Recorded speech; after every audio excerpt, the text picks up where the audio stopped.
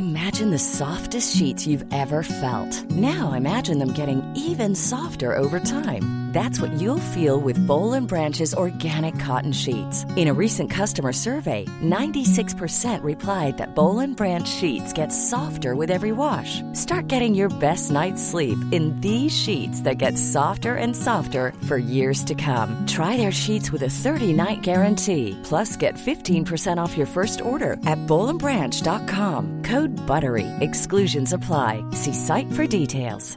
Ryan Reynolds here from Mint Mobile. With the price of just about everything going up during inflation, we thought we'd bring our prices down. So to help us, we brought in a reverse auctioneer, which is apparently a thing. Mint Mobile Unlimited Premium Wireless. How to get 30, 30, bit to get 30, bit to get 20, 20, 20, bit to get 20, 20, bit to get 15, 15, 15, 15, just $15 a month? Sold! Give it a try at mintmobile.com/switch. $45 up front for 3 months plus taxes and fees. Promo rate for new customers for limited time. Unlimited more than 40 gigabytes per month. Slows full terms at mintmobile.com. Hej, Shanti här. Och jag vill bara säga, om ni vill stötta min podd Shantis mantra får ni väldigt gärna ge ett valfritt bidrag på Patreon. Jag kommer att lägga en länk i beskrivningen på Acast och på Apple Podcaster. Så om ni vill stötta min podd får ni väldigt gärna gå in och donera valfri summa. Nu rullar vi veckans avsnitt.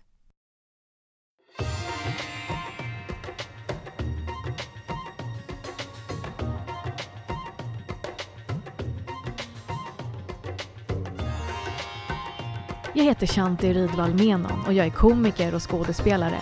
Jag har alltid varit en tänkande människa. I mitt yrke har jag kunnat använda mig av det, för du måste som både komiker och skådespelare tänka väldigt mycket. Analysera, twista och vända och vrida på saker.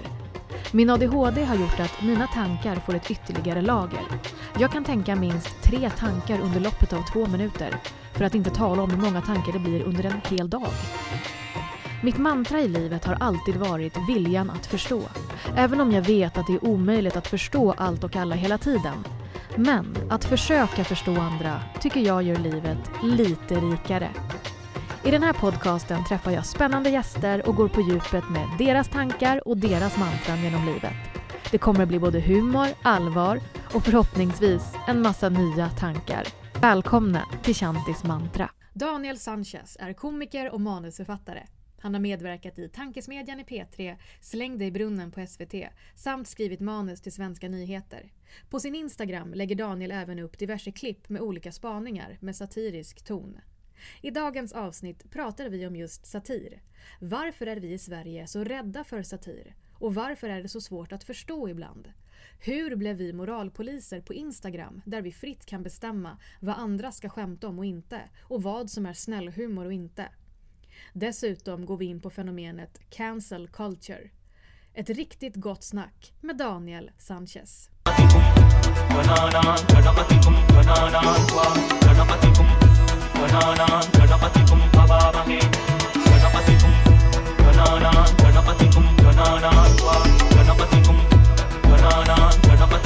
Så här ringrostig också, att det är så alla komiker som ändå är jävligt ruttade som har gjort så här stand-up-program på tv och stått på stora scener, att vi går upp och bara hej vad kul att vara här, hej och välkomnad, jag heter, eller vad fan heter jag nu igen? Vad fan är det jag heter liksom. Men fan vad kul att du vill vara med i min podd.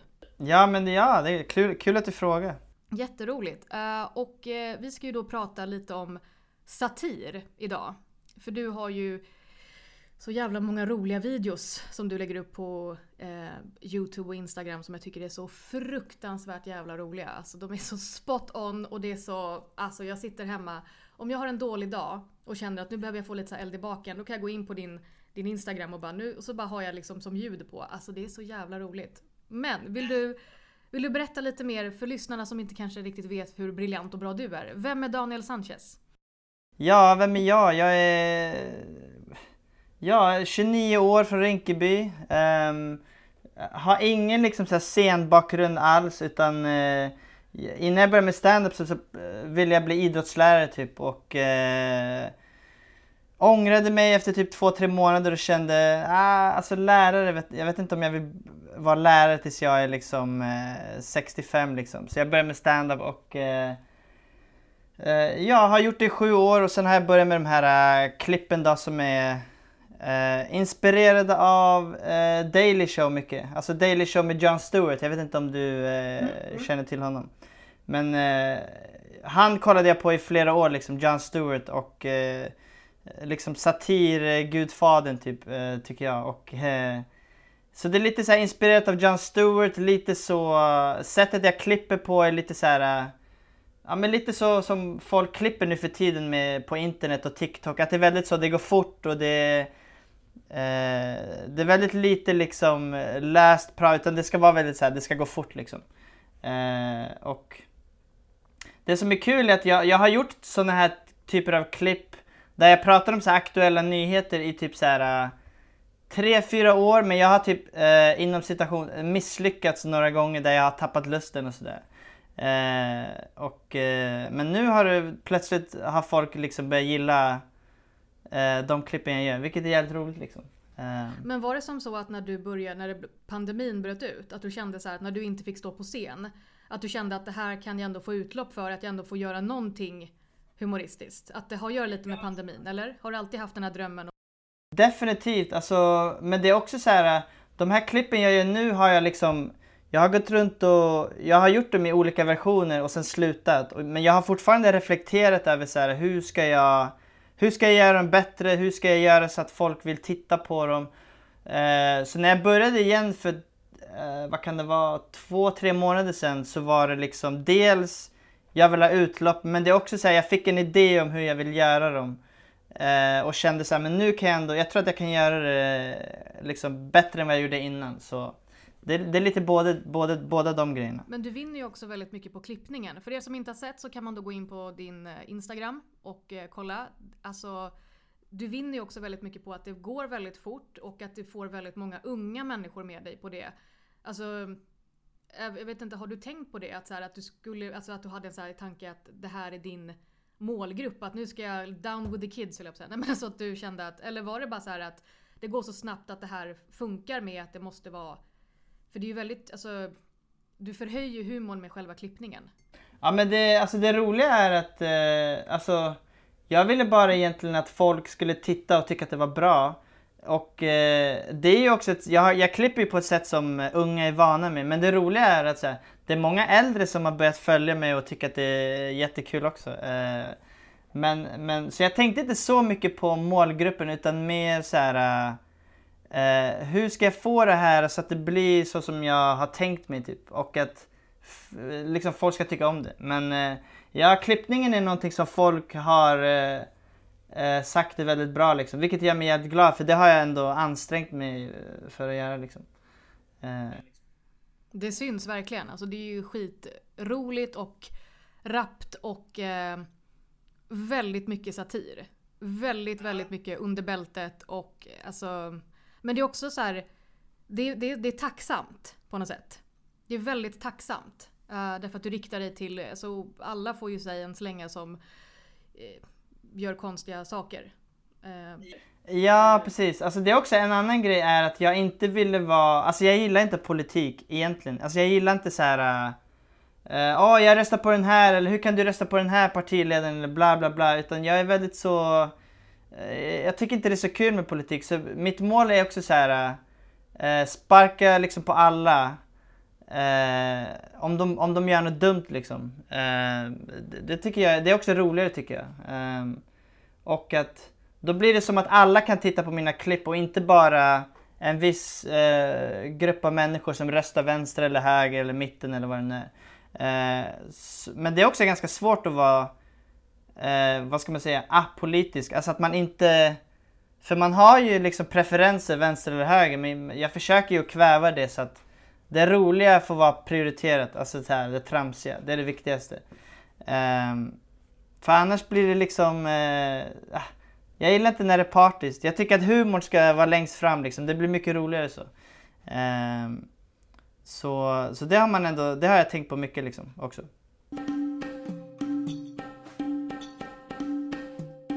Vi ska prata om satir idag.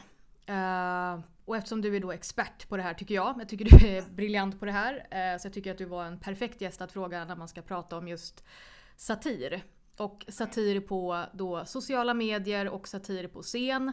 Och jag vill fråga dig först, varför tror du att satir är så svårt i Sverige? För satir handlar ju om att man twistar och förvränger och hånar någon inom situationstecken på en väldigt liksom absurd nivå. Man drar det till absurdum. Men varför tror du att just i Sverige är det här så himla svårt att förstå? Att många tycker att det är för känsligt eller att det är för att man nojar sig och bara nu är du taskig och det går inte. Men till exempel i Frankrike så är satir jättestort. Ja, just det. Ja. Men jag kan det är svårt att pinpointa varför, men jag skulle gissa på att Sverige som land har väldigt länge varit så homogent. Det har varit liksom att men det är sossarna som har regerat och så här ska Sverige vara typ. Och då tänker jag nu är det lite nyare tider. Internet har gjort att Sverige har fått in, via internet, fått in en massa andra åsikter, andra perspektiv. Och att men nu är det liksom en ny rörelse, om man ska bryta upp det till vänster och höger. En ny högerrörelse som liksom kommer att påverka, kommer med nya perspektiv. Och att jag tror inte majoriteten av Sverige är redo för nya åsikter, perspektiv. Och då blir jag tror att många svenskar liksom kan bli lite, de tycker det är lite jobbigt med andra åsikter och att tampas med andra perspektiv som de inte har hört förut kanske.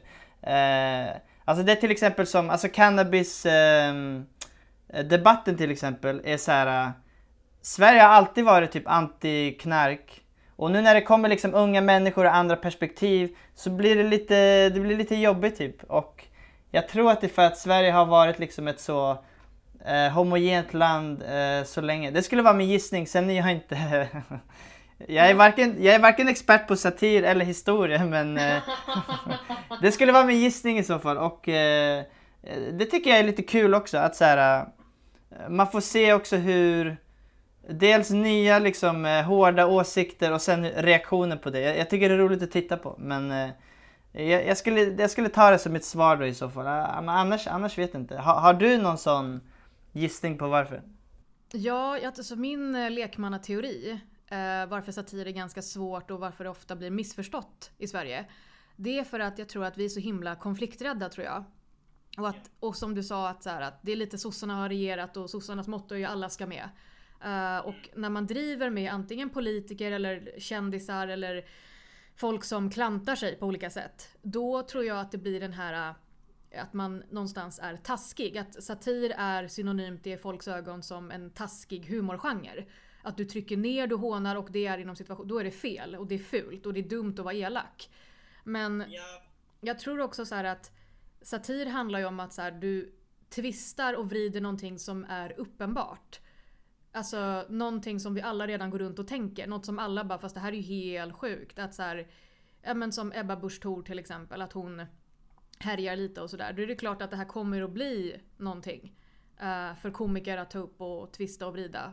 Eller om det är kändisar som apar sig i media eller vad det nu är för någonting. Ja, precis. För du har ju gjort Parlamentet, för övrigt jätteroligt på Parlamentet, och Mumbo Jumbo. Där ni gör lite satir också. Har du fått skit från det? Har du märkt av någon? Eller har någon i liksom casten, har du känt av någon sån? Nej, faktiskt inte. Alltså av de vi imiterar alltså. Ja, men nej, precis. Ja, nej faktiskt inte. Nej, utan alla är positiva och glada och sådär. Och det, alltså, jag tänker att bli imiterad, det är ju det största måttet på framgång. Därför då är det ju någon såklart. Det är ju inte tidningsomslag eller stående ovationer eller slutsålda shower, utan det är ju när du blir imiterad, för då är du någon. Då är du så pass tydlig som person att man imiterar dig. Det tycker jag i alla fall. Och det är ju en väldigt stor komplimang så. Men jag tänker också att om man då är en offentlig person och tycker att det är jobbigt, då kan jag tänka fast då ligger ju det hos den personen. Alltså då kan man ju alltid välja att inte, jag tror det var av alla människor, jag tror det var Camilla Läckberg som sa det här, att Alltså när man har valt offentligheten, då har du ju valt offentligheten. Och hon sa så här att fast alltså, är du känd, då får du ju bara ta att folk driver med dig. Alltså det är liksom bara så enkelt. Du kan inte gå runt och känna att men det här är inte okej och det här, men du har ändå valt att vara kändis. Du har valt att stå i rampljuset. Folk kommer ju tycka och tänka saker om dig och twista och hela tiden. Du kan ju, om du verkligen vill vara privat, så bara gör något annat till exempel. Ja, precis. Ja, jag har ju fått kommentarer också som säger så här, jag är dum i huvudet och vet inte vad jag pratar om. Och det är så här, ja, alltså har jag gått ut och liksom gjort sådana här klipp där jag har åsikter, då får jag vara beredd på att folk tycker att jag är dum i huvudet. Och det är helt fine. Det kan vara lite jobbigt i början, men sen så bara, det här, jag vet själv att jag är dum i huvudet, det är helt okej. Ja, nej. Eller så har det att göra med att alltså deras liv, folk som säger så, deras liv måste ju vara så otroligt tråkigt. Alltså, de har ju ingenting att göra om dagarna så här. Nej, precis. Jag tror vi har ändå liksom, vi har troligen roligare än dem, så då får de får ha den åsikten, det är helt okej typ. Men jag tänker så här, när du pratar om att du får så mycket kommentarer ibland om att du är dum i huvudet och vad som är roligt och inte och sådär. Och ett fenomen som är väldigt stort nu, det är alla de här moralpoliserna på Instagram. Som går in och kommenterar på både kändisar och icke-kändisars forum där man hävdar vad man får skämta om och inte. Och det här är kränkande och det här är inte okej. Eller nu är du respektlös eller hur. Alltså jag vet att ett exempel var för någon månad sedan när det var 1 april. Då tror jag det var Magdalena Graf som la upp på sin Instagram att hon skämtade om att hon var gravid. Och det var ett 1 april-skämt då. Hon är inte gravid. Och då var det jättemånga som hade skrivit att det här är kränkande mot de som försöker bli gravida. Hur kan du göra någonting sånt här? Fy fan för dig, vad kränkande. Det var liksom 1000 kommentarer. Och då hörde jag ett annat samtal i en podd där de tog upp det och sa så här, fast alltså det där, nu leker ju de här människorna Gud. Att så här, sitta och berätta för henne att okej, det var ett dåligt skämt, absolut i sånt fall om det var det. Men det här är liksom totala drevet med att vi människor är så otroligt bara, fast nu har du gjort fel och nu måste du skärpa dig. Varför tror du att vi är såna jäkla moralpoliser och tror att vi är bättre än alla andra? Alltså det är en bra fråga. Jag tror dels, alltså så här, kort och gott, folk har ingenting annat för sig. Men det är också så här, jag tror internet har gjort att folk har fått en makt som de inte hade förut, som de utnyttjar till max typ. Men det är också ganska trendigt nu för tiden att liksom vara en moralpolis. Det är trendigt att liksom hitta saker som inte är kontroversiellt eller som inte har varit det och sen göra dem kontroversiellt. Vilket är så jävla det är så jävla dumt för att alltså ingen är ju perfekt. Men det som är jobbigt är så här, det här är liksom okända människor som gör det. Så de kommer ju aldrig få den här smällen tillbaka riktigt. Så det är bara åt ett håll. Att man liksom hur kan du ha liksom olika strumpor, det är kränkande mot oss. Som inte har, alltså det är sådana dumma grejer som du tog upp. Alltså så här. Och jag tror bara att det är så här, det är svårt att pinpointa varför, men det är jävligt trendigt och folk liksom utnyttjar sin makt som man får på sociala medier. För jag kan inte tänka mig att de är så arga egentligen. Alltså jag har bara svårt att men som det här med Camilla Läckberg. Alltså jag har svårt att tänka mig att om man lever ett liv, man har ett jobb eller man kanske inte har ett jobb, man har relationer, man whatever. Hur kan den grejen ta upp 5 timmar av din dag där du skriver kommentarer och jag vet inte, alltså jag har så svårt att pinpointa varför. För att jag kan inte tänka mig att man är arg egentligen. Men jag vet inte. Alltså så här, om du kanske har en bättre teori, för jag har inte reflekterat över det så mycket, för det är så svårt att pinpointa varför. Ja, nej men verkligen. Och jag vet att när jag lyssnade på en annan podd som tog upp det här då, ämnet, och då sa de så här att världen är full av problem. Dåliga skämt är inte ett av de problemen. Och jag tyckte det var så jävla pricksäkert att när vi sitter och kollar liksom mobilen och så ser vi någonting så här, då har det att göra med att vi i grund och botten har då bildat oss någon uppfattning av att vi, för det här är ju offentliga personer, det är ju kändisar, och då någonstans är det ju vi, det blir som den här, men om vi, det här perspektivet med typ att när det står om Beyoncé och Jay-Z. När det står om dem i typ för flera år sedan när det liksom inte innan sociala medier fanns och det stod typ någon, men Jay-Z har varit otrogen mot Beyoncé bla bla. Då börjar vi känna direkt med henne och börjar tänka att oavsett om det är sant eller inte så börjar vi känna, men gud, hon har blivit utsatt för otrohet, stackars henne, hur kommer hon klara det liksom? Just därför att det här är offentliga personer som vi tror vi känner. Det blir liksom att vi känner de här människorna. Och jag tror att det är lite samma princip som när vi sitter och kollar upp andra på Instagram och Facebook och ser andra kändisar, att vi har dem i våra flöden hela tiden och sätter dem på en piedestal. Och när de gör någonting som inte vi riktigt är med på, eller där vi känner att oj, vad händer nu? Då måste vi direkt gå dit och bara, nu gjorde du fel, hur kan du göra så här?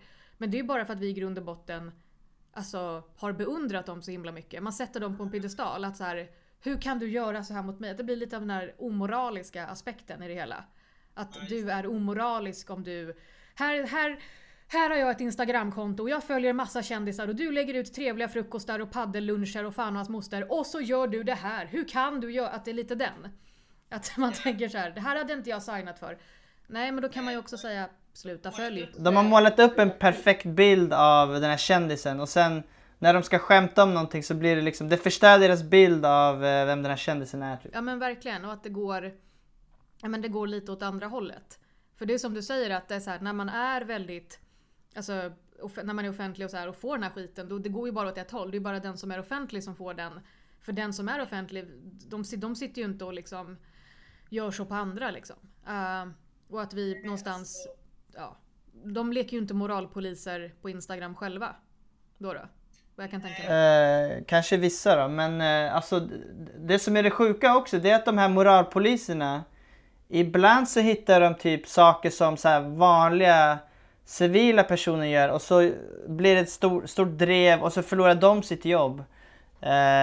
Vilket är så här, varför ska man gå på liksom vanliga människor som jag vet inte, skriver liksom ett dåligt rasistiskt skämt och sen ska de förlora jobbet. Det är så här, det var ett dåligt rasistiskt skämt. Det var någon sån grej i USA, jag minns inte när det var, men då är det så här, personens intention var att skämta. Det var ett dåligt rasistiskt skämt.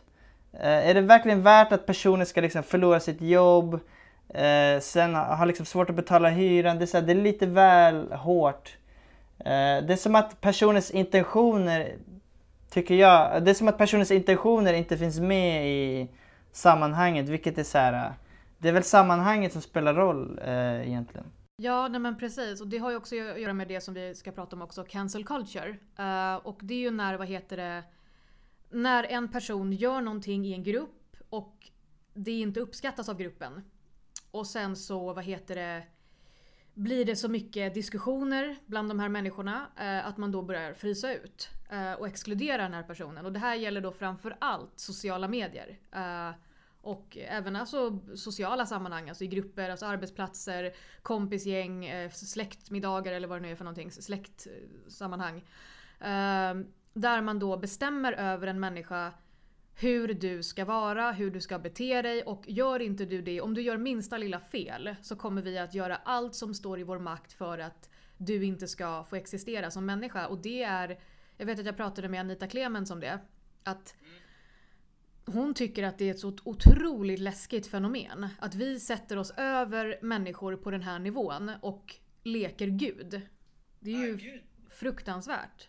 Ja, alltså det är jävligt obehagligt och så här, det är väldigt så mycket mobb. Det är inte bara mobbmentalitet, men det är också så här mobbhandlingen. Alltså de lyckas liksom frysa ut människor. Men det svåra är också så här, vart går gränsen för det finns ju en gräns när man vill kanske att en person inte ska ha ett visst jobb. Alltså en politiker som jag vet inte, uttrycker sig nazistiskt och typ står för så här nazistiska åsikter bla bla. Okej, där kanske det finns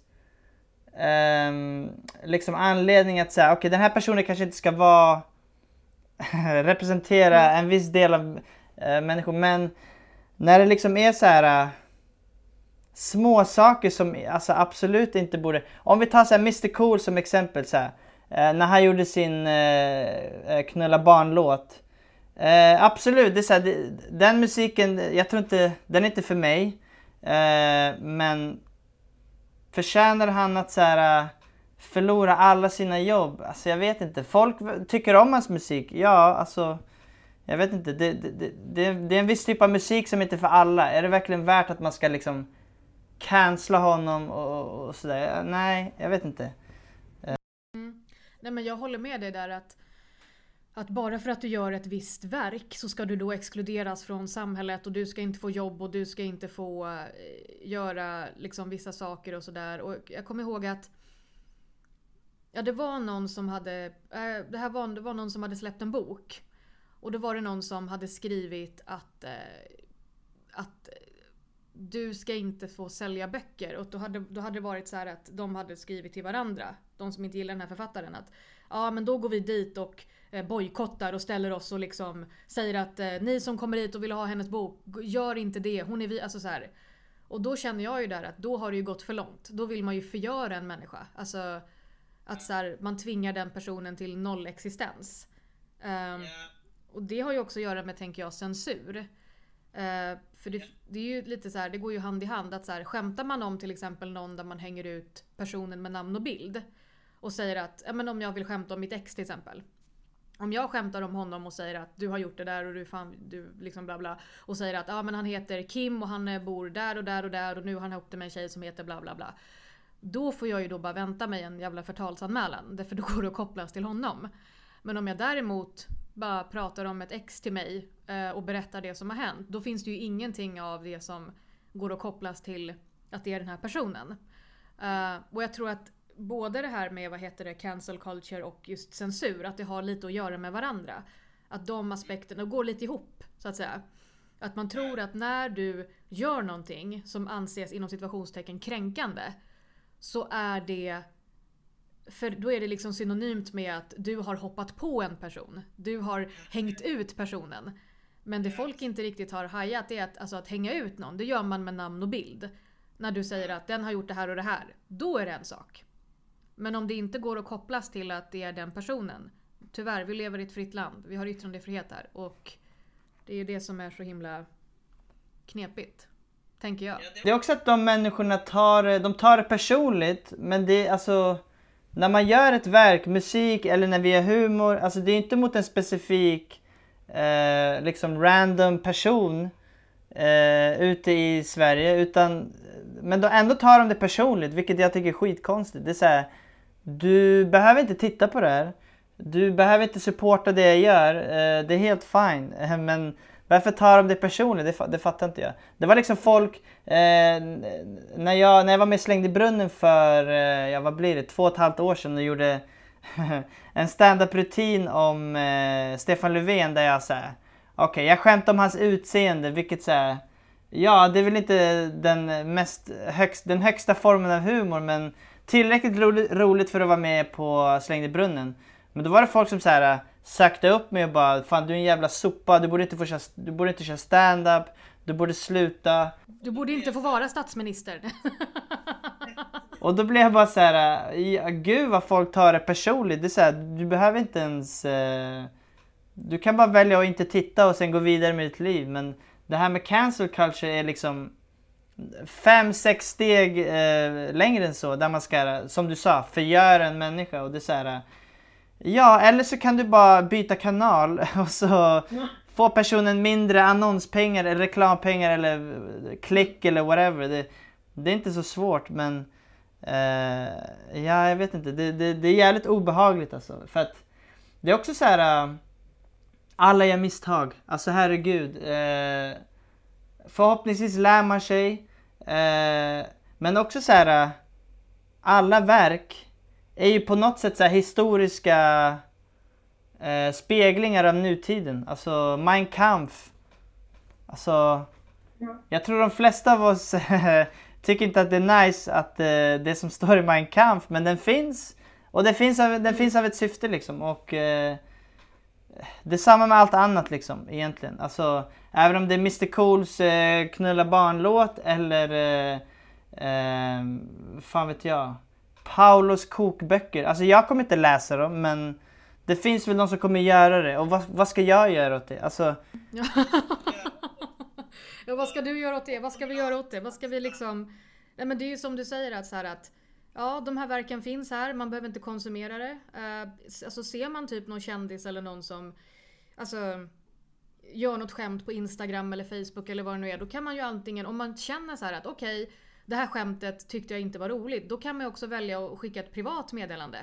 För det är också att det när du skriver offentligt, det är då du får med dig andra människor. Det är då det blir ett drev, det är då du startar det, för då gör du in public, vilket gör att då kan alla se, vilket gör att andra kan tänka, vilket gör att du får andra med dig. Men om du istället kanske så här riktar dig personligen till en person och bara, vet du vad, det här känns, jag vet inte varför du skämtar om det här eller bla bla bla. Om man nu känner för det, men då kan man ju ta det liksom alltså face to face eller alltså mail så. Inte att man sitter och gör det offentligt, för det är då bollen är i rullning. Därför då inkluderar du andra människor och så tycker de massa saker och sen så blir det bara värre och värre och värre och så bara byggs det upp till en världens liksom största boll av antingen eller moral och leka gud och det här är liksom rätt och fel. Ja, men exakt. Men för det har jag fått. Jag har fått så här personliga meddelanden där vissa har varit så här: fan jag tyckte det var roligt det du gjorde det där klippet, men var du tvungen att använda det här ordet? Som var typ, jag minns inte vilket ord det var, det spelar ingen roll. Och då var jag så här, fan vet du vad, jag hade inte behövt använda det ordet. Det blev inte roligare när jag tänker efter. Så här, jättebra. Jag blev lite bättre komiker tror jag. För att jag insåg att så här, jag behöver inte alltid använda liksom hårda ord eller whatever för att det ska bli roligare. För det blir inte alltid roligare liksom. Sån där personlig kritik, absolut. Cancel culture, det är bara så här. Okej, det här är bara något för deras ego typ. Alltså det är väl bara deras... Det är som att de vill fylla någonting och känna sig mäktiga liksom. Ja, men man leker Gud. Man sätter sig på höga hästar. Man sätter sig här uppe och bara... Jag bestämmer över andra hur de ska bete sig och vad som är roligt och inte. Och gör inte du det. Det blir det här liksom... För vi är ju då gruppmänniskor, vi är flockdjur. Och jag tror att det har att göra med väldigt mycket att när vi ser någon som inte gör som vi har tänkt oss... Då tror jag att det har att göra med att så här, det är någon som sticker iväg från flocken. Det är någon som gör något dumt. Det är någon som så här, har gjort något fel. Eller då måste jag ta den fighten med dig. För att så här, det blir lite som att vi leker rättegång. Åtalspunkten är att du har dragit ett dåligt skämt. Och domen blir att, eller straffet är att du ska bli utesluten. För att du drog ett dåligt skämt. Vi find the defendant guilty. Ja men precis. Men det är väldigt så old school, alltså så här, hur man gjorde med häxor typ. Alla är så här, de tar fram sin högaffel och bara get her! Typ man bara, gud, snälla. Det är 2021 liksom, vi har inga häxor längre. De fanns bara då, de har ju dött ut, eller hur? Ja, den typen av häxor kanske inte finns längre, men det finns ju andra typer av häxor som är lite mer åt mer crazy hållet, som är liksom positiva och bra. De kan vi behålla tycker jag. Men så trollkarlhäxor, det är ju hypat nu. Det är ju lite coolt att vara häxa. Det är ju lite coolt att vara medium och lite spirituell och sådär. Det är ju lite häftigt sådär, så att säga. Nu är det ju helt fel att liksom vara influencer, och bränner vi dem på bål istället. Du har gjort ett betalt samarbete och gett 15% till en fel målgrupp. Då är du en häxa! Bränn henne! Ja, exakt. Det blir ju lite den. Nej, men jag gillar ju alltså politisk korrekthet. Jag tycker det är bra med politisk korrekthet. Bara den inte missbrukas. Nej, precis. Och jag tror att det är när vi leker Gud och när vi sätter oss över andra människor och leker liksom moralpoliser på sociala medier och bestämmer att det här är inte ett bra skämt och nu är du elak och nu är du dum. Då tror jag att då gömmer vi oss bakom den här politisk korrektheten. Men vi gömmer oss inte bakom den, utan vi missbrukar den. Alltså... Ja, precis. Alltså, politisk korrekthet, det är en jättebra idé från början liksom. Det är ju... det kommer ju från en så här sympatisk... från ett sympatiskt håll där man tänker på andra, man tänker på olika grupper, etc. Och sen som du säger, när det går lite för långt, när det går till så här censur, då är det lite så här: okej. Jag tror inte det var inte det här som var meningen, tror jag, med politisk korrekthet liksom. Men ja. Samtidigt tycker jag tycker också det är kul att det finns politisk korrekthet. För då är det som att en linje dras. Och då kan jag som komiker välja så här: okej, hur gör vi nu då? Ska vi dansa på linjen? Ska vi vara på rätt sida? Eller ska vi testar och gå över det lite och se vad som händer. Men jag håller med om att så här, det är en bra idé. Det är bara när den missbrukas liksom. Ja, och sen tror jag också så här att om man går runt och tänker att man hela tiden ska göra snäll humor och hela tiden tänka på att men jag ska blidka alla och ingen får vara ledsen. Då tror jag faktiskt att dels så tar man ju det för givet, och dels tror jag att det är också ganska farligt att så här gå runt och säga att men när jag gör humor då ska alla bli prisade och alla ska vara glada och snälla, för jag vill ju få alla att må bra liksom. Men jag tror att då har man inte riktigt tänkt igenom, men då förstår man inte riktigt att fast alltså göra humor och utveckla sig själv, det är att ta risker och sådär. Sen om intentionen är att man ska göra ett taskigt skämt, då är det någonting helt annat. Men om, alltså, däremot om du bara hasplar ur dig, att det är bara, du är impulsiv och du bara drar ett dåligt skämt på scen eller på Twitter eller vad det nu är. Alltså, det är liksom, det är bara plumpt gjort. Alltså, då är det bara liksom, då var inte intentionen av att man skulle göra någon illa, utan då var det bara blupp, ett dåligt skämt. Men om intentionen är att nu jävlar ska jag göra humor och jag ska minsann sitta dit de jävlarna, så nu ska jag göra ner Stefan Löfven, fy fan, för då känner jag så här att då är det ju någonting helt annat. Men om intentionen är att så här, det här är bara ett dåligt skämt eller liksom, det här är bara en impulsiv grej, då tycker jag inte att man förtjänar att... Jag vet att jag var med om det för några månader sedan. Jag drog ett skämt om en situation som jag har belägg för och sådär, som jag bara i mitt huvud slog lite, bara för jag tyckte det var kul. Och jag fick väldigt mycket påbackning av det från en person som hade lite med det att göra och sådär. Och jag känner ju så här att alltså, ja, fast hela grejen är att jag skämtar inte om dig för det första, utan jag skämtar om någon som är i din närhet. Och då känner jag så här att om det är som så att den personen, alltså i det här fallet hans flickvän, om hon tar illa vid sig, då kan väl hon höra av sig till mig själv och säga det. Alltså, för det blir ju väldigt svårt för mig att ta mitt ansvar och krypa till korset när jag får en försvarsadvokat skickad till mig. Alltså då blir det ju så här, jag ska ta mitt ansvar, men den som har tagit illa vid sig eller tycker att det här är lite tråkigt eller kränkande eller blir ledsen, då blir det ju väldigt svårt för mig att ta in det. För att om den här flickvännen hade hört av sig till mig och sagt att jag blir ledsen eller jag tyckte att det här var jobbigt för jag vet att vi är lite bekanta och sådär, och jag var med och du skämtar om någonting som jag varit med bla bla, då hade jag ju såklart tagit bara gud förlåt liksom. Därför då är det den personen som själv hör av sig. Men om det är då istället partner som ska liksom leka gud eller liksom ta i försvar, då blir ju det också helt fel. Då blir det ju också så här, det blir ju bara konstigt. Det blir svårt för mig att ta mitt ansvar när vederbörande inte har gjort det själv. Eller det är svårt för mig att se liksom vad som är jobbigt då, eller vad så. Ja, precis. Men det är också så här, det blir knepigt för att så här, som komiker så är ju allt som händer i ens liv kan bli material eller skämt.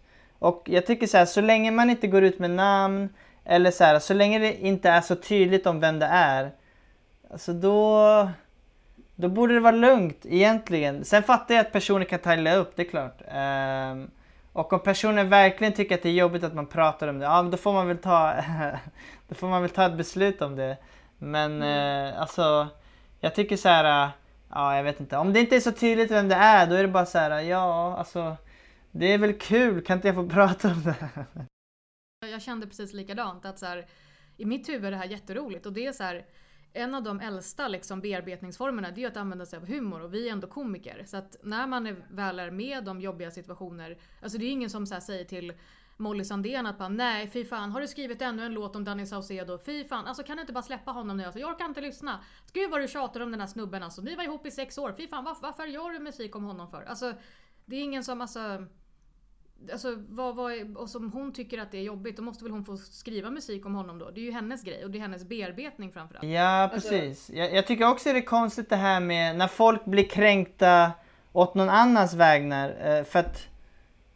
För det händer mig ganska mycket att så här, folk tycker att vissa av mina skämt är väldigt kränkande. Men de själva är inte i den gruppen som jag pratar om. Eller vad det nu är. Alltså jag har till exempel ett stand-up-skämt. Och det här händer mig jätteofta. Det här händer mig så här, kanske 3-4 gånger. Att jag har ett skämt om funktionsvarierade. Det är alltid folk som inte är funktionsvarierade som blir jättekränkta. Men när det finns folk som är funktionsvarierade i stand-up, alltså i rummet, som sitter i rullstol till exempel, de älskar det. Alltså de kommer fram till mig och säger det där var så roligt, tack så mycket. Och tack för att du vågade köra det, för att jag känner mig sedd, har jag hört en person säga. Och då blir jag så här, ja men alltså jag fattar att folk blir kränkta åt andra, men det är fortfarande konstigt, för att det är bättre att lyssna på de som jag faktiskt pratar om först och höra vad de säger. För att det har hänt mig så 3 gånger att de bara älskar det skämtet. Trots att det är jävligt grovt, men men det är väldigt roligt liksom, tycker jag också. Så jag tycker det är, det är för mycket av sånt också. Man blir kränkt åt andra. Ja, som vi säger, sekundärkränkthet. Precis. Man är sekundärkränkt. Man är kränkt åt någon annans vägnar. Man tar illa vid sig. Man tycker att det här är kränkande mot min gammelfarmor som sitter i rullstol. Och hur kan du göra så mot henne? Liksom. Även om man inte riktigt har hajat att, eller riktigt har pratat med gammelfarmor och säger att men gammelfarmor kanske tycker att det här är jätteroligt. Och kanske känner, vad kul! Ja men det här är ju exakt jag. Liksom. Men det där är ju som du säger väldigt, väldigt farligt det också, att man blir kränkt åt någon annans vägnar och säger att nej, nu får inte du skämta om det här för den personen blir jätteledsen. Så. Och då så här, absolut, men om den personen blir väldigt ledsen, då kan ju den höra av sig till mig själv och säga det. För om du hör av dig och säger att jag har hört att jag såg det här skämtet och jag vet att det handlade om den och nu hoppar du på, du får sluta med det. Då blir det så här, fast nej, det funkar inte så. Därför att jag kan ju återigen inte ta mitt ansvar fullt ut om du som har tagit illa vid dig hör av dig till mig. Det blir ju svårt om du skickar någon annan. Ibland känner jag bara verkligen så här, men vem är du? Alltså jag bara känner, jag har bara lust att säga så, bara, vem är du liksom? Alltså, kan vi prata med de här först och sen kan vi prata? Ja, verkligen, men det blir så, precis, vem fan är du? Vem är du? Vem är du och säger det här? Ja, absolut, det är liksom din gammelfarmor och det absolut det är din flickvän. Absolut, det är din mamma. Absolut, det är din storebror. Absolut. Ja. Men du får väldigt gärna ta ett steg tillbaka så kan jag föra den här dialogen själv. För att när du leker både Gud och dagisfröken, då känner jag att det är inte särskilt kul att få en spade istoppad i min hand. För jag är inget barn utan jag är en vuxen människa och du är inte dagisfröken utan du jobbar som mellanchef på ett mellanstort företag. Nej men så. Ja! Nu, vi startar en mobb, du och jag Shanti. Vi startar en mobb nu.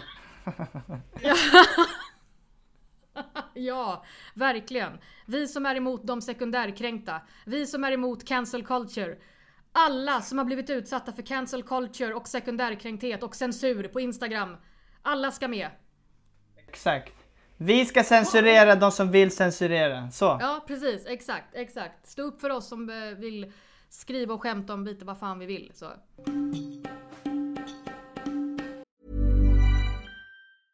When you're ready to pop the question, the last thing you want to do is second guess the ring. At BlueNile.com you can design a one-of-a-kind ring with the ease and convenience of shopping online. Choose your diamond and setting. When you find the one, you'll get it delivered right to your door. Go to BlueNile.com and use promo code LISTEN to get $50 off your purchase of $500 or more. That's code LISTEN at BlueNile.com for $50 off your purchase. BlueNile.com, code LISTEN. There's never been a faster or easier way to start your weight loss journey than with PlushCare. PlushCare accepts most insurance plans and gives you online access to board-certified physicians who can prescribe FDA-approved weight loss medications like Wegovy and Zepbound for those who qualify. Take charge of your health and speak with a board-certified physician about a weight loss plan that's right for you. Get started today at plushcare.com/weightloss. That's plushcare.com/weightloss. plushcare.com/weightloss. Men det kan man också säga utifrån, så här tänker jag lite så här feministiskt perspektiv också, att när en tjej skämtar, då blir det också, då får jag, när jag skämtar om det här liksom, då blir det ju så mycket mer allvarligare. För då är jag dålig kvinna, jag är dålig feminist. Jag är så dålig på så många punkter. Men när en snubbe skämt, nu får du också väldigt mycket skit och sådär. Men jag tänker att så här att om du hade dragit... Nej exakt, det är inte samma sak. Om du hade dragit de här skämten... om det är så här, om det är någonting med något ex eller något sånt. Alltså du hade inte fått samma påbackning. Du hade inte fått utstå samma liksom mobb på det sättet. Utan du hade bara, ja, men han är snubbe. Han var lite impulsiv, oj liksom. Ja, så. Men när jag gör det, då är jag en dålig kvinna. Jag är dålig feminist, jag är en dålig dotter, jag är en dålig syster. Alltså jag är dålig på så många punkter. Ja, men jag har hört, du är inte den första kvinnliga komikern som jag har hört prata om det. Jag har hört att 2-3 andra också berättat att de har... Ja, men det, de har lite grova skämt på scen eller lite skämt som handlar om kanske sex eller något snuskigt. Och så får de liksom så här feedback som är så här, fast jag tycker inte att man som tjej ska bla bla bla. Och det är så här, wow, alltså det finns ingen som har sagt så till mig. Nej, jag tycker inte att du som kille borde, alltså jag har aldrig fått en sån där grej. Och alltså jag kan inte tänka mig hur störigt det måste vara. Och få höra den grejen alltså. Ja, nej men verkligen. Alltså verkligen. Alltså det är ju också så otroligt alltså mycket. Det blir så mycket starkare när en kvinna gör det. För att ni snubbar får ju inte samma, ni manliga komiker får ju inte samma bemötande. Som du säger, att du får ju inte höra att nej, fy fan för dig, du kan inte, även om folk kanske blir sekundärkränkta. Så det är ingen som säger att du är en dålig man. Det är ingen som säger att du är en dålig kille. Du är ingen dålig kille. Alltså så här, du är en jävla backlash för machokulturen. Nej, men alltså det är ingen som säger att du är så dålig på många punkter. Alltså det jag har fått är så här, när jag gjorde fältartistkurs i typ i On, alltså det ligger typ så här i Östersund tror jag. Då var det så här fjällräddarna som är så himla macho, de är så himla, du vet, det ska vara muskler och då var det någon som skulle så här roasta med att jag, vilken jävla bög, kolla den här havremjölksdrickande. Och det är så här, vet du vad, om det här är det värsta vi killar kan få, vet du vad, det här är ingenting liksom. Det är så här, jag kunde inte bry mig mindre, jag bara skrattar bort det. Men att hela tiden så här, att som tjej ha den där pressen på att man ska vara duktig flicka, det måste vara så här. Jag hade blivit så jävla lack alltså. Alltså det är så jävla frustrerande måste det vara. För att det är inte samma standards liksom. Och det, alltså jag kan tänka mig att det är störigt alltså, för att vi får liksom ingenting. Det jag kan få, det är så här, någon kallar mig bög uppe i Norrland. Wow, vilken grej. För det är så himla fel att vara bög. Nej, det är det ju inte. Ja men verkligen, eller hur? Alltså så här, om någon stör sig på någonting jag skriver eller gör, då kan man ju då, alltså, kan man ju försöka lösa situationen. Men att så här, säga att jag är så dålig på många punkter, alltså då känner jag bara så här, fast nu går vi åt andra hållet. Nu är vi ute på helt andra arenor. För nu går du runt och tror att du är bättre än alla andra. Alltså, jag tänker hela tiden så här på att när man pratar om så att störa sig på andra, det gör man ju för att man stör sig på sig själv eller någonting i själv är hotat på något sätt. Och då tänker jag så här att ja men alltså det är så jävla lätt för de här som sitter och moralpredikar och sådär och så. Det är så jävla lätt för dem att säga att ja men du ska göra så, du ska göra så, men vad kan man själv göra? Vad kan man själv göra åt det här? Alltså istället för att säga att alltså vad andra ska göra. Ja men vad kan du göra? Jo, du kan till exempel höra av dig personligen. Det är nummer 1. Nummer 2, sluta följ. Så löser vi det. Du behöver inte ha mig i ditt flöde om du stör dig på det. Om du bara tycker att det är trevligt om jag ska lägga ut gulliga frukost där, då kan du ju kolla in någon annan trevlig människa. Alltså, för det gör inte jag. Så. Ja, precis. Alltså, jag hade velat veta så här, vad det där skulle kunna vara. Alltså, för att jag har sett stand-up-kvällar där till exempel det sitter tjejer i publiken som är så unga och du vet, de har piffat upp sig och bla bla bla. Och så kommer det liksom en kvinnlig komiker som bara liksom, inte att hon är tvärtom det, men att den kvinnliga komikern är så rå och så ofiltrerad och inte bryr sig vad folk tycker. Jag kan, och så har jag sett liksom hur de kan reagera, att de känner sig lite, det är lite obekvämt typ. Att de känner sig lite hotade kanske. Och sen vet jag inte vad som pågår i deras huvuden såklart. Det här är bara vad jag antar. Men det kan ju vara en sån grej att de känner sig hotade. Att så här, när du då Shanti liksom går upp på scen, du tar över. Du liksom, du gör din grej. Att så här, andra kvinnor kanske känner sig hotade och vill liksom så här, trycka ner det. Jag vet inte. Jag vet inte vad det skulle vara, men vad det skulle kunna vara, men alltså det där skulle kunna vara någonting att säga. De känner sig hotade kanske, jag vet inte. Men vad tycker du är så här riktigt bra satir? Om du bortser från dig själv då. Vad tycker du är riktigt bra satir? Riktigt bra satir, alltså det ska inte vara... Det ska inte präglas av någon så här politisk ideologi liksom. Det ska vara noll. Det ska bara vara liksom... jag tror att du sa det innan i början också att så här, man ska hitta någonting som är jävligt dumt. Och så ska man bara... Man ska bara illustrera det liksom så tydligt som möjligt med ord.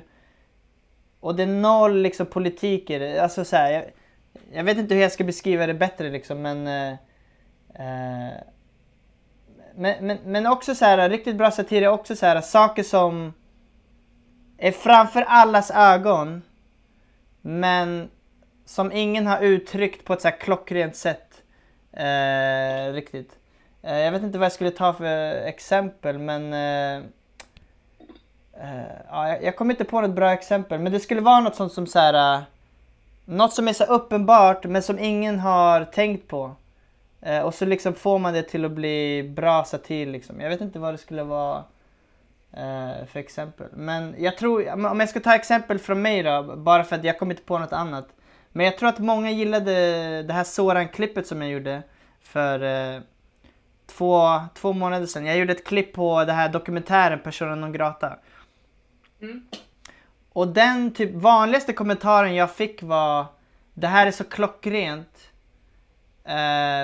Och jag tror att jag fick den för att jag sa det jättemånga tänkte på, men de har inte lyckats formulera det på det sättet som jag gjorde. Och att det var så många kommentarer som var så det där klippet, det var så himla klockrent. Och att de kände att det var bra satir. Och det tror jag är för att jag lyckades ta ut saker från den där dokumentären och sen liksom visa hur dumt det är med ord. Och det var inte präglat av något annat. Det var inte liksom hat i det. Det var bara att jag visade liksom, titta vad dumt det här är. Och många har tänkt på det. Jag tänker på den här låten eller den här textraden av Kitok. Ursäkta om jag säger något som kränker, jag säger bara det som alla här tänker. Ja, men exakt. Alltså, om jag ska ta ett annat exempel som typ, jag vet inte om du känner till Bill Hicks eller George Carlin. Två ståuppkomiker, och de var så här väldigt duktiga på... De var väldigt duktiga på att, alltså redan på 90-talet eller tidigt 2000-tal, skämta om hur USA är, alltså så här, med sin militär runt om i världen. Och de fick ju massa skit för det, men det var så himla roligt och träffsäkert. Och jag tror att det är extra bra satir att de i USA lyckas så här, kritisera USAs militär. För jag tror att det är mycket svårare att göra det där i ett land där så här, patriotism är så stark. Och jag tror att det blir ännu bättre satir när man är inne i det, men man lyckas ändå påpeka sådana dumheter typ. Som så här, militär invasion till exempel.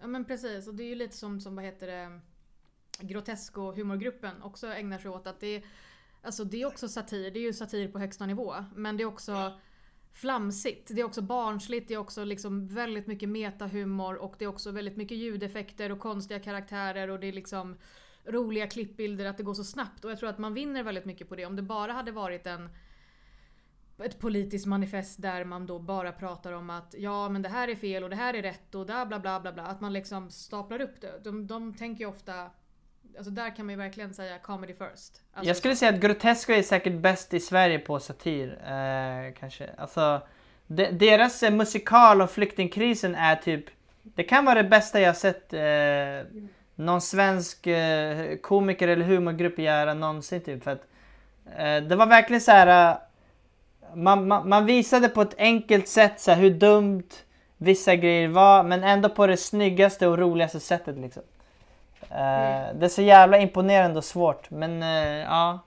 Ja, men det är ju det. Men jag tänker så här, om man bara talar från hjärtat och bara det här är kul för mig. Och alltså, jag tror det var Schyffert som sa det. Han sa det så jävla bra. Han sa det så här att om du bryr dig hela tiden om vad andra ska tycka. Om du har skrivit ett skämt och tänker vad andra ska tycka om det här skämtet. Dra inte det skämtet. Gör inte det. Bara droppa det då. För om det är viktigare för dig att alla andra ska tycka om dig eller tycka om det här skämtet eller inte bli kränkt, då ska du inte göra det här. Då ska du göra något helt annat. Då måste du bara byta bana. Därför om du är så himla nojig över vad andra ska tycka om dig eller att andra ska tycka om dig, dina skämt eller det du gör, då det kommer inte det hindrar det. Man kommer inte våga vilja ta risker och sånt. Och det är roligt att du tar upp det, för att det där hände mig faktiskt innan jag la upp det här Soran-klippet. Nu tar jag upp det här Soran-klippet igen, men det är för att det var det är mitt klipp som det har gått bäst för. Det var väldigt många som tyckte om den, men då var det att så här, innan jag skulle spela in klippet så sa min flickvän var så här: fan Daniel, kommer inte du få en massa skit om du lägger ut det här? Du är ändå ganska liksom hård i klippet. Och då sa jag till henne, Essan, de här synpunkterna, du får jättegärna ta dem med mig efter att jag har spelat in och lagt upp klippet. För att jag måste spela in, när jag spelar in och gör det här, jag måste ha självförtroende när jag gör det. Jag måste liksom, jag får inte ha så mycket osäkerhet när jag gör det. För annars kommer det inte se bra ut. Jag kommer tappa mitt flow allt. Så du får jättegärna ta det här efteråt, för att jag vill typ inte höra det här nu typ liksom. Alltså bättre att hellre att be om ursäkt än om tillstånd, som man brukar säga.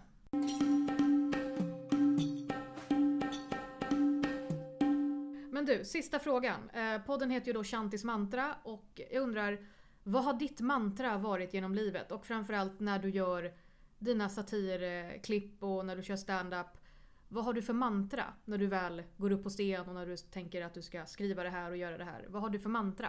Alltså jag vet inte om jag har ett mantra som jag så här upprepar för mig själv, men jag har ju definitivt så här attityder och en filosofi som jag utgår efter.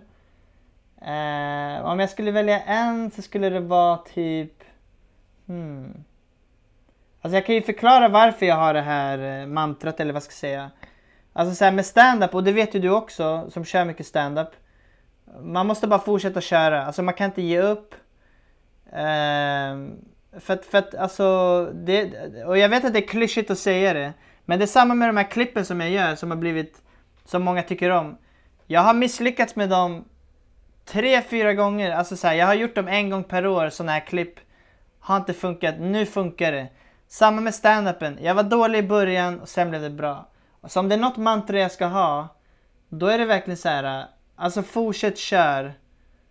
Ge inte upp. Alltså det är verkligen så här, jag vet att det är klyschigt, men jag har verkligen sett det med mina egna ögon nu och fått leva det, att säga, men fortsätt köra. Om du tror på någonting, ge inte upp, för att alltså det kan börja hända grejer, och det kan ta, för vissa tar det 1 år, för vissa tar det 3 år. För mig har det tagit 7 år tills jag är där jag är idag. Inte för att jag är någon jävla superstjärna, men så här, det tar lång tid. För vissa tar det 10 år, 15 år. Och det, alltså, om man tycker att det är kul, gör det och ge inte upp. Jag tycker att det här är jättekul, jag ger inte upp. Så det skulle vara mitt mantra i så fall. Jättebra mantra ju.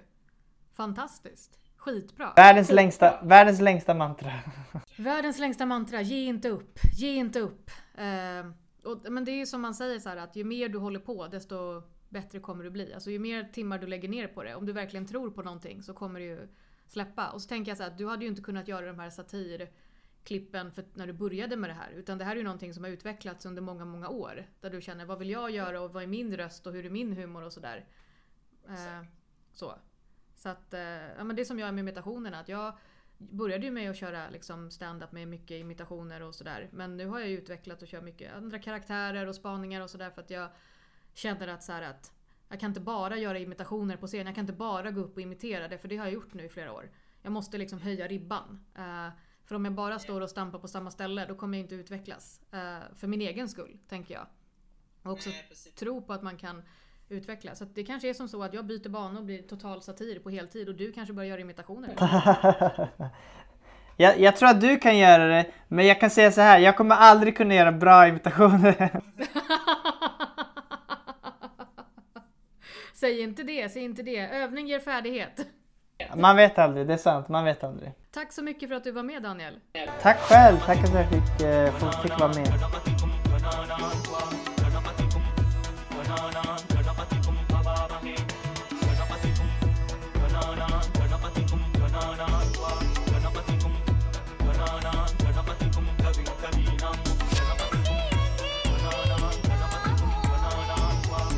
Tack för att ni har lyssnat på veckans avsnitt.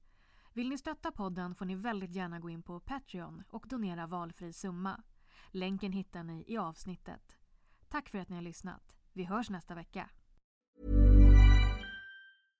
Imagine the softest sheets you've ever felt. Now imagine them getting even softer over time. That's what you'll feel with Boll & Branch's organic cotton sheets. In a recent customer survey, 96% replied that Boll & Branch sheets get softer with every wash. Start getting your best night's sleep in these sheets that get softer and softer for years to come. Try their sheets with a 30-night guarantee. Plus, get 15% off your first order at bollandbranch.com. Code BUTTERY. Exclusions apply. See site for details.